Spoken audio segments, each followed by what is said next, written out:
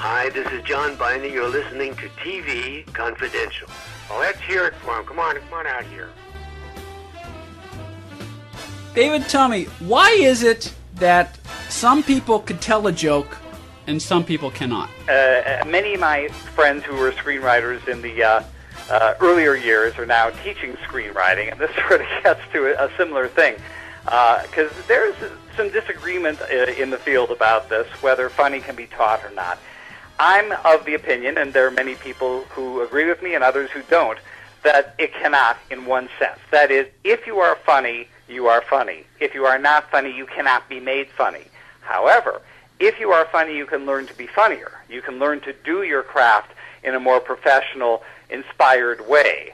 So in the same way, I think for civilians, you either know how to tell a joke or you don't, and the comedy principles, many of which are mentioned in the book, those either are intuitive or they're not. And you just get people who screw up jokes all the time. And by the way, I may point out that I think I have a fairly good grasp of comedy, and I am terrible at telling jokes. I can't remember them, and then I screw them up. So there's not always a direct connection between being funny and being able to tell a joke. Well, maybe first of all, I don't feel so bad when you just said that you can't tell a joke. I like to think that maybe I'm not a funny person, but I know how to entertain people, at least within the confines of this program. I mean, I like to think I have a sense of what works and what doesn't work.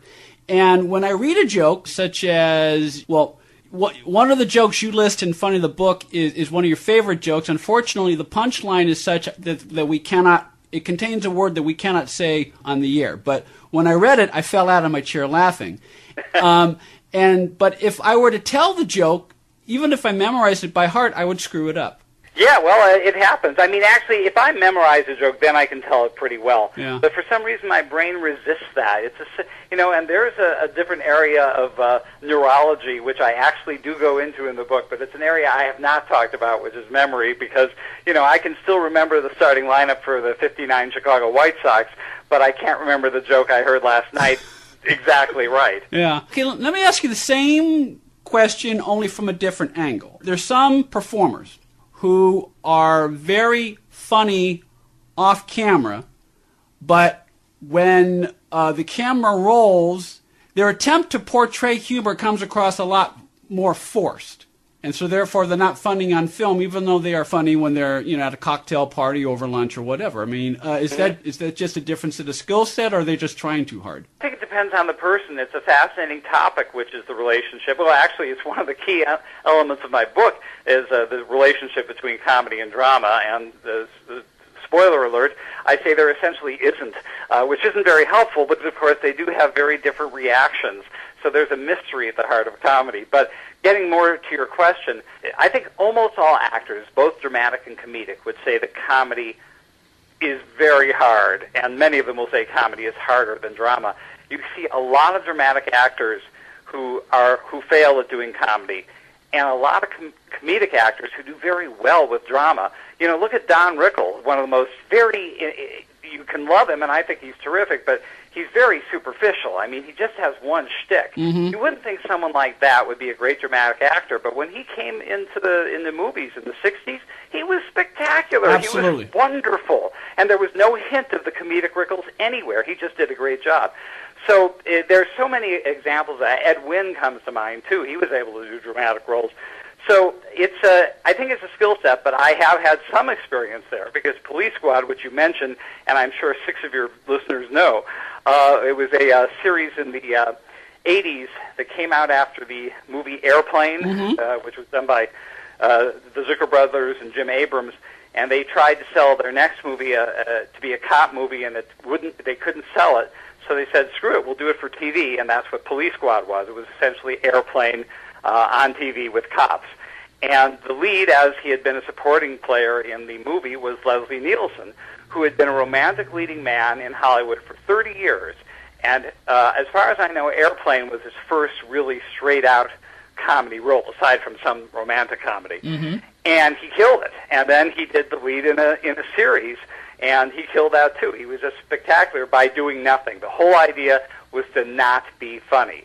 And you have to not be funny in a funny way. And he did it. And I'll give you one other example. A friend of mine's a very prominent director in Hollywood, a TV director. And he did a series, I will not name the name of it, but it was one of the top 2 or 3 sitcoms of the 80s. And the female lead, it had a male comic as the lead, and the female lead was and is a wonderful actress, just great. And she did a wonderful job in this show. She was hilarious. I spoke to him, and he said, there is no less funny person on the planet. She is utterly incapable of getting a joke or telling a joke or even having much of a sense of humor. What she is an actress.